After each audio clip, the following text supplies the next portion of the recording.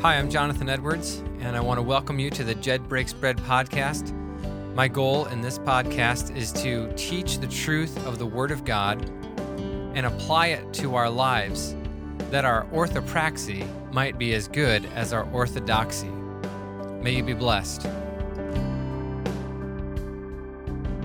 Well, hello, friends, and welcome back to another episode of the Jed Breaks Bread podcast. Today, we are coming at you, and we are going to be discussing the topic of sex and gender as a creation ordinance. Yes, you heard me. Sex and gender is a creation ordinance. Now, if you read any of the historical documents concerning creation ordinance, you look at scholarship from years gone by, you're not going to find a lot of scholars who spend a lot of time defending the concepts of sex and gender as a creation ordinance. And the reason for that is very simple. There was no question about sex and gender in years gone by. There was no need to defend something that was so plainly obvious to everybody who has ever lived on the face of the planet until about 2016. Really, well, let's be fair, more like 2006, 2007. 2007 was the year that I first encountered the idea of like a transgender bathroom. I remember reading an op-ed in the Bowling Green student newspaper, and the op-ed was basically arguing that in order to be sensitive to people, the campus, the college rather, needed to provide multiple transgender bathroom options at different locations around the campus.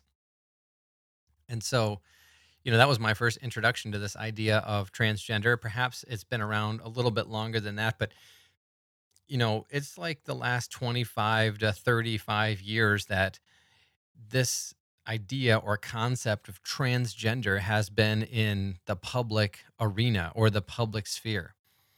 And so you don't find any old scholars defending sex and gender as a creation ordinance because there was no question that sex and gender were just what they are. They're biological. And so we find ourselves today in the position of defending the scriptures and defending sex and gender as creation ordinances that God established from the very beginning and that God intends to be lived out in a certain way in the creation. So we find ourselves in the position of having to basically defend that there is only one definition of sex. There is only one definition of gender, and they are attached to biology, not to feelings. Sex and gender are attached to biology, not to feelings. So let's go through and define what we mean by sex and talk about how God established the boundaries of sex, and then we'll talk about gender. First of all, the definition of sex is either of the two main categories of male and female. All right. We're talking about male and female. And these two categories are the categories to which humans and most other living things are divided on the basis of their reproductive functions. So, sex has to do with biology. What is your role in biological reproduction? You're either the male or you are the female when it comes to reproduction. Now, sex is genetically determined by DNA. You're either going to get an XX chromosome or an XY chromosome. You can't change the chromosomes, okay? And once your sex is genetically determined by the chromosomes and by your DNA, sex goes so far beyond the physical appearance of your reproductive organs. Men and women, or let's just state it very simply, very scientifically, male and female are different at a biological level. All right, there are massive biological differences between men and women. And that's not to say that there aren't similarities, okay? There are, of course, similarities. Men and women are similar in a lot of ways, but they are also different in a lot of ways, such as their hormones, their skeletal structure, the musculature development, and all kinds of other biological functions. Now, what occurs or what has occurred is that there are rare occurrences of people who are intersex. They have both male and female parts. So when you look at them physically, it looks like you're not sure whether they're a male or a female. But those individuals are a genetic exception. That is the result of the curse of sin. You see, the curse of sin affects every aspect of human life. And one of the ways that it affects sex is there are mutations. And and so even if you have somebody who has both male and female reproductive parts, that individual still has a biology which has either XX chromosomes or XY chromosomes. So even though the physical appearance may look confusing, biologically that individual is either a male or a female. Therefore, we should conclude that sex is an objective reality. It is a binary system. You are either one or the other, but you are not both and you are not interchangeable. Let me state that again. Sex is an objective reality. Sex is a binary construction. That means there are two opposites. And without one of the opposites, you can't define the other. So, for example, lots of um, binary relationships would include like light and dark or hot and cold. Then you have male and female. All right. So these are all binary relationships. If you don't have hot, maybe you don't understand what cold is, and vice versa. If you don't have light, you don't understand what dark is, vice versa. Same thing with sex. If you don't have male, you don't understand what female is. This is an objective reality that cannot be changed based on a whim. It is biologically established, it is set in stone. It cannot be changed. Okay. Now, God Himself is the one who established the boundaries of sex in Genesis chapter 1, verse 27. So let me read this for you. Genesis 1:27. God created man in his own image. In the image of God, He created them. Male and female, He created them. If you happen to be looking like in a King James Bible or a New King James Bible, it will say God created mankind in His own image. That word mankind is not supposed to be some type of like patriarchal term. It's not some gendered term that, is used for oppressive purposes. When you make something, you have the right to name it. And so God, who made man, called him mankind. And within the subset or within the overarching category of mankind is the subset male and female. So men are of the kind mankind, and females are of the kind mankind. Does that make sense? I hope so. That is what God intended in Genesis 1:27. And so God has chosen to call both sexes man. That's not patriarchal, it's not oppressive. It is the fact and the right of the creator to name his creation. Now, both male and female are created in the image of God. And when you read through the Genesis chapter 1 creation account, you find that there is only one creature in all of God's creation that is made in his image. And it's not the angels, it's not any of the stars, it's not any of the plants or the fish or the birds or any of the other animals. It is this group, this category known as mankind. Mankind is made in the image of God. And so, because mankind is made in the image of God, he is uniquely different than the animal kingdom. So, secularists and evolutionists want to point to the animal kingdom and say, oh, we need to take our cues for life, our cues for society from the animal kingdom. But that's not the case at all. We are different, fundamentally different than the animal kingdom because we have been made in the image of God, not in the image of animals. And so, what we practice as human beings, what we practice as mankind, is established by God the Creator, not by patterns that we might witness in the animal kingdom. Here's what non believers and secularists and evolutionists do: they look to the animal kingdom to try to understand and explain man. And this does not work because man is not like the animals, man is like God. And so here's what they conclude: if we came from animals because of we believe in the theory of evolution, if we came from animals, then anytime we see some creature in the animal kingdom practicing an unusual sexual trait or behavior, then people should be free to replicate that. It's in the genetic code. This, my friends, is the logical conclusion of evolution. If we evolve from animals, then when we see anything at all practiced in the animal kingdom, then human beings should be able to imitate that. Nobody should say stop. Nobody should say that's not right. Nobody should look down on you for wanting to practice any type of unusual sexual trait or behavior. That's what the evolutionists and the secularists conclude. But on the contrary, because man is made in the image of God and man answers to God and is responsible to God, man does not have the license and freedom to practice any type of sexual behavior or sexual trait that he wants to. Man must abide by what God established. And here you see one of the important consequences of the creation ordinances. These creation ordinances establish what is good for society, what is good for the functioning of society, what is good for the continuation of society.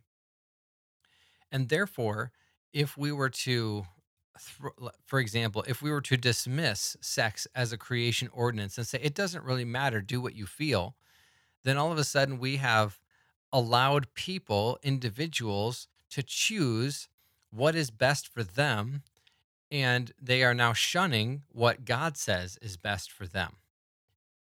And this obviously is the pattern of mankind all throughout history. Romans chapter 1 says that men suppress the truth of God because they are unrighteous and because they are wicked. And it's no different in our culture today.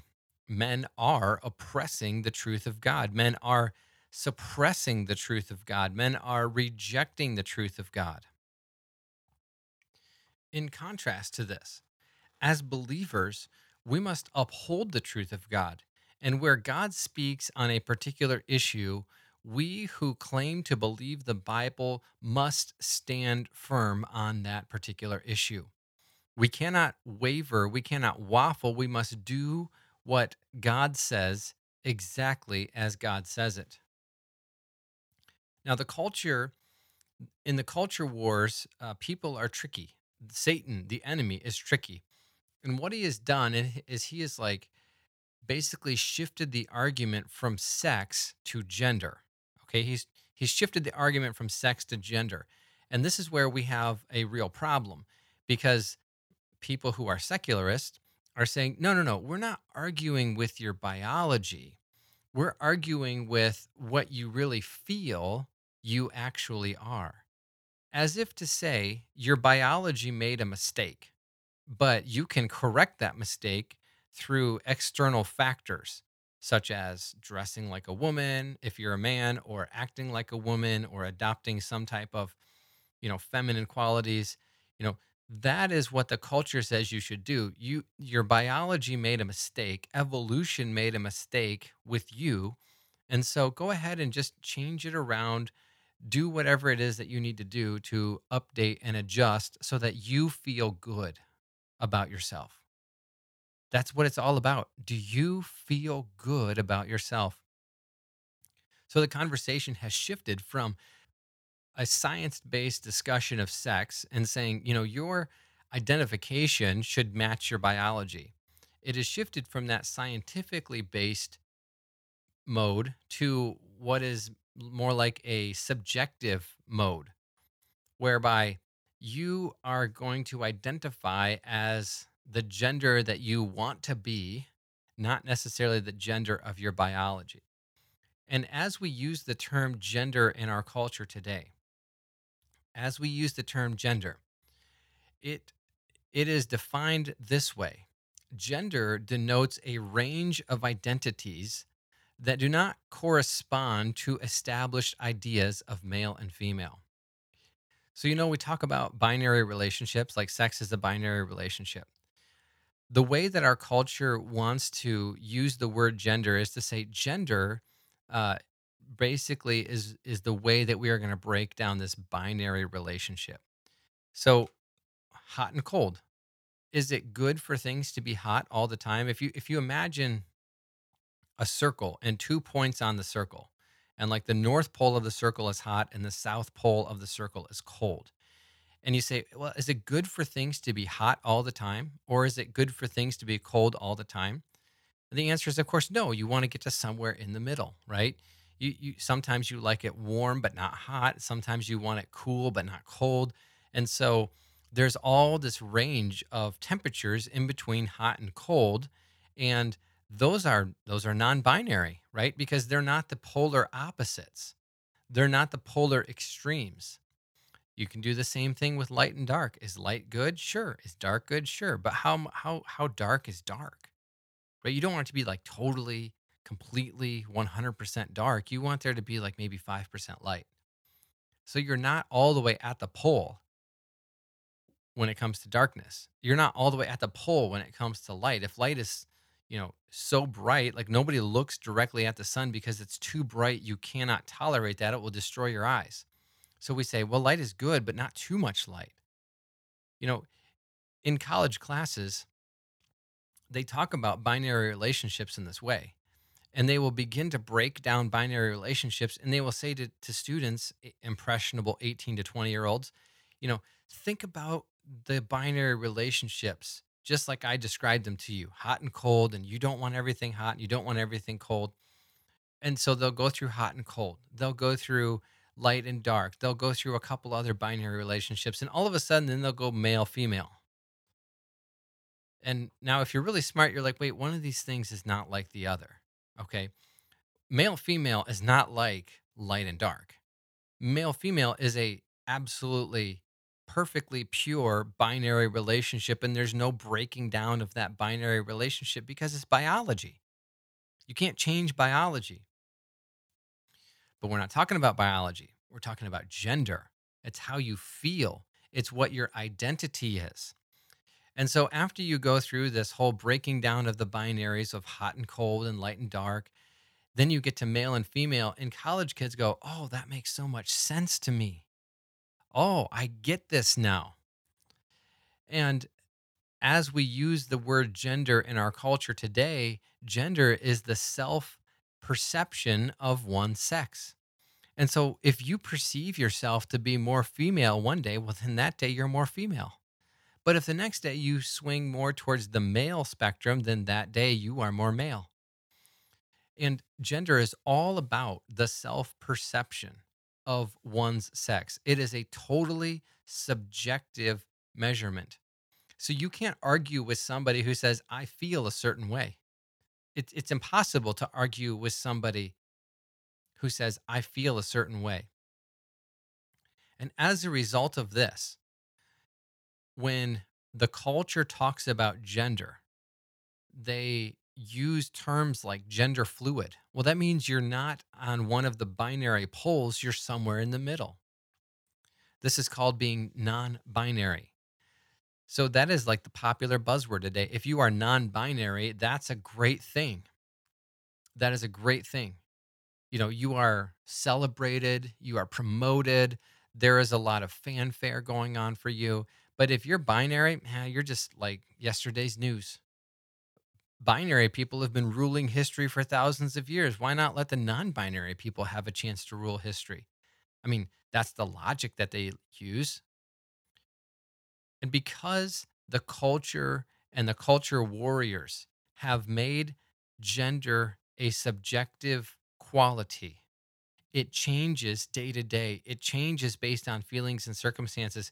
And you can't all of a sudden argue with somebody's gender because, well, that's how they feel. The end result of this is that many people identify as transgender. Many people are gender confused. Many people are claiming to be non binary. But what happens to those people when they actually start making physiological changes to their body?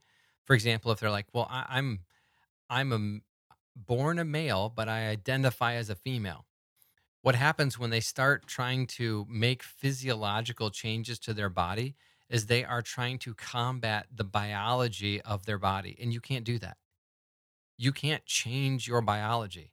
Sure, you can have surgeries, you can take hormones that will suppress other hormones, you can do all kinds of interesting, creative things because we live in this wonderful scientific era.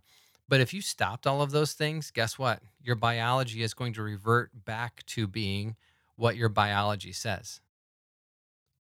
Now, tragically, we used to call this gender dysphoria, somebody who identifies with a gender that does not match their biological sex. We used to call that gender dysphoria, but we're not even allowed to use that phrase anymore. We can't say that somebody has gender dysphoria because that's not loving. It's not kind. It doesn't affirm what that person feels in their heart. Now just stop and contemplate the foolishness of this logical argument. If you are to affirm what somebody feels in their heart, if you are to affirm what somebody feels in their life, whatever that might be, then if somebody comes to you and says, I really feel like a dog today, are you going to say, yeah, you're definitely looking doggish to me? If somebody says, I feel like an elephant today, yeah, I was thinking that myself. I really see that your ears are droopy today and your nose looks longer than normal too. And yeah, I can definitely see you being an elephant. No, that's foolishness. That is foolishness to the extent that you would not do that. You shouldn't do that. But that, my friends, is the exact type of foolishness that people in our culture want you to buy into when you're looking at a male and that person says to you, I'm a female, so you need to agree with me. No, I can't agree with that. That would be like me agreeing that you are an alligator and you are definitely not an alligator. You're telling me to lie about your biology. I cannot lie about your biology. Now, your feelings, you may have mixed up feelings. You may have confused feelings. You may not even be sure what you feel. The Word of God can deal with your feelings, but the Word of God has also defined your biology. And you need to, as a individual, have your or work to cultivate feelings that match your biology. Now, before you send me like hate mail and saying, well, I have same sex attraction. Okay, you may have same sex attraction. You may struggle with identifying as your biology, like identifying your gender as your biology. Those are called sin issues. And just like anybody else who has a sin issue, that is a sin issue that needs to be repented of and confessed and worked through before God. And with the help of the Holy Spirit, you can overcome that particular sin issue. I'm not saying it's going to be easy. I'm not saying it's going to be quick, but you can overcome it. Now, here's the bottom line: the consequences of the attack on sex and gender are this. If you are arguing against your biological sex, you are arguing against your creator, and you will lose that argument. In Psalm 139, God, through the prophet David, through King David, says that he made you perfect and wonderful. And so if you are a male, then God made you a male and you are perfect and wonderful that way. And you should celebrate your masculinity. It doesn't mean you have to be like the alpha male, man's man kind of guy, but you should be thankful for what God made you. Same thing if you're a female. Celebrate your femininity. God made you that certain way, and you should appreciate and uphold and seek to live out that which He made you to be. A second consequence: if you let's say you're a well meaning Christian and somebody that you know is gender confused, they have gender dysphoria. If you affirm that that person is actually misgendered, you are declaring that God made a mistake. Now, does God make mistakes? I didn't think so. But if you think that somebody is misgendered, or if you affirm that somebody is misgendered, you are affirming that God made a mistake. And God does not make mistakes. The reality of the situation is that the individual has erred, not God. And the individual needs to repent, not God. A third consequence: Satan, by attacking sex, is attacking the masterpiece of God's creation, mankind. Perverting a person's sex, either by trying to physically change it or by using language to deny reality, is a way to deface and disgrace the image of God. Think about that. In Genesis 1:27, God created mankind in his own image, male and female, he created them. But if Satan can convince people to identify as some gender fluid type of a thing, or to go so far as to mutilate their body by having surgery, you have defaced the image of God. Now, this doesn't mean that the person is somehow less human or less worthy of redemption or any of those types of things. All we're saying is that the image of God is sacred and they have defaced that which is sacred. Finally, and this is where we will leave off and pick up the next week, undermining sex undermines two other creation ordinances, namely the ordinance of marriage and procreation. The consequence is, if Satan is able to undermine sex, then he has a much easier job undermining two other creation ordinances, namely marriage and procreation. Because if you're not sure what sex you are, why would you get married? Or if you are two people who identify as the same sex, why should you procreate? That's just not possible. So you see, there is a very real slippery slope that occurs when you undermine what God says is the correct sex, the correct way to view sex, the correct way to view gender. Undermining those things casts doubt upon the other creation ordinances and makes it easier for the enemy to get in and tear those things down. Now, here are some questions for you to just think about, okay? I'm not going to try to answer these right now, but just think about them. How do we direct conversations with people towards a biblical definition of sex? How do we do that? Yeah, hopefully I'll be able to address this in the future, but how do we direct conversations towards a biblical definition of sex? And should we even use the term gender? If we do use the term gender, how can we define it differently than the world?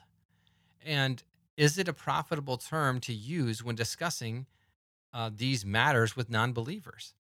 We need to be very careful that as we discuss these matters, we do so in a way that supports and upholds biblical definitions and tears down worldly definitions. Well, my friends, thank you for joining me today. This has been a thought provoking episode. And if you have any questions, please shoot me a comment, shoot me an email, let me know about it. I would love to address it in a future episode. We're going to be continuing with our series on creation ordinances next week. Until then, may you be challenged to uphold the truth of the Word of God.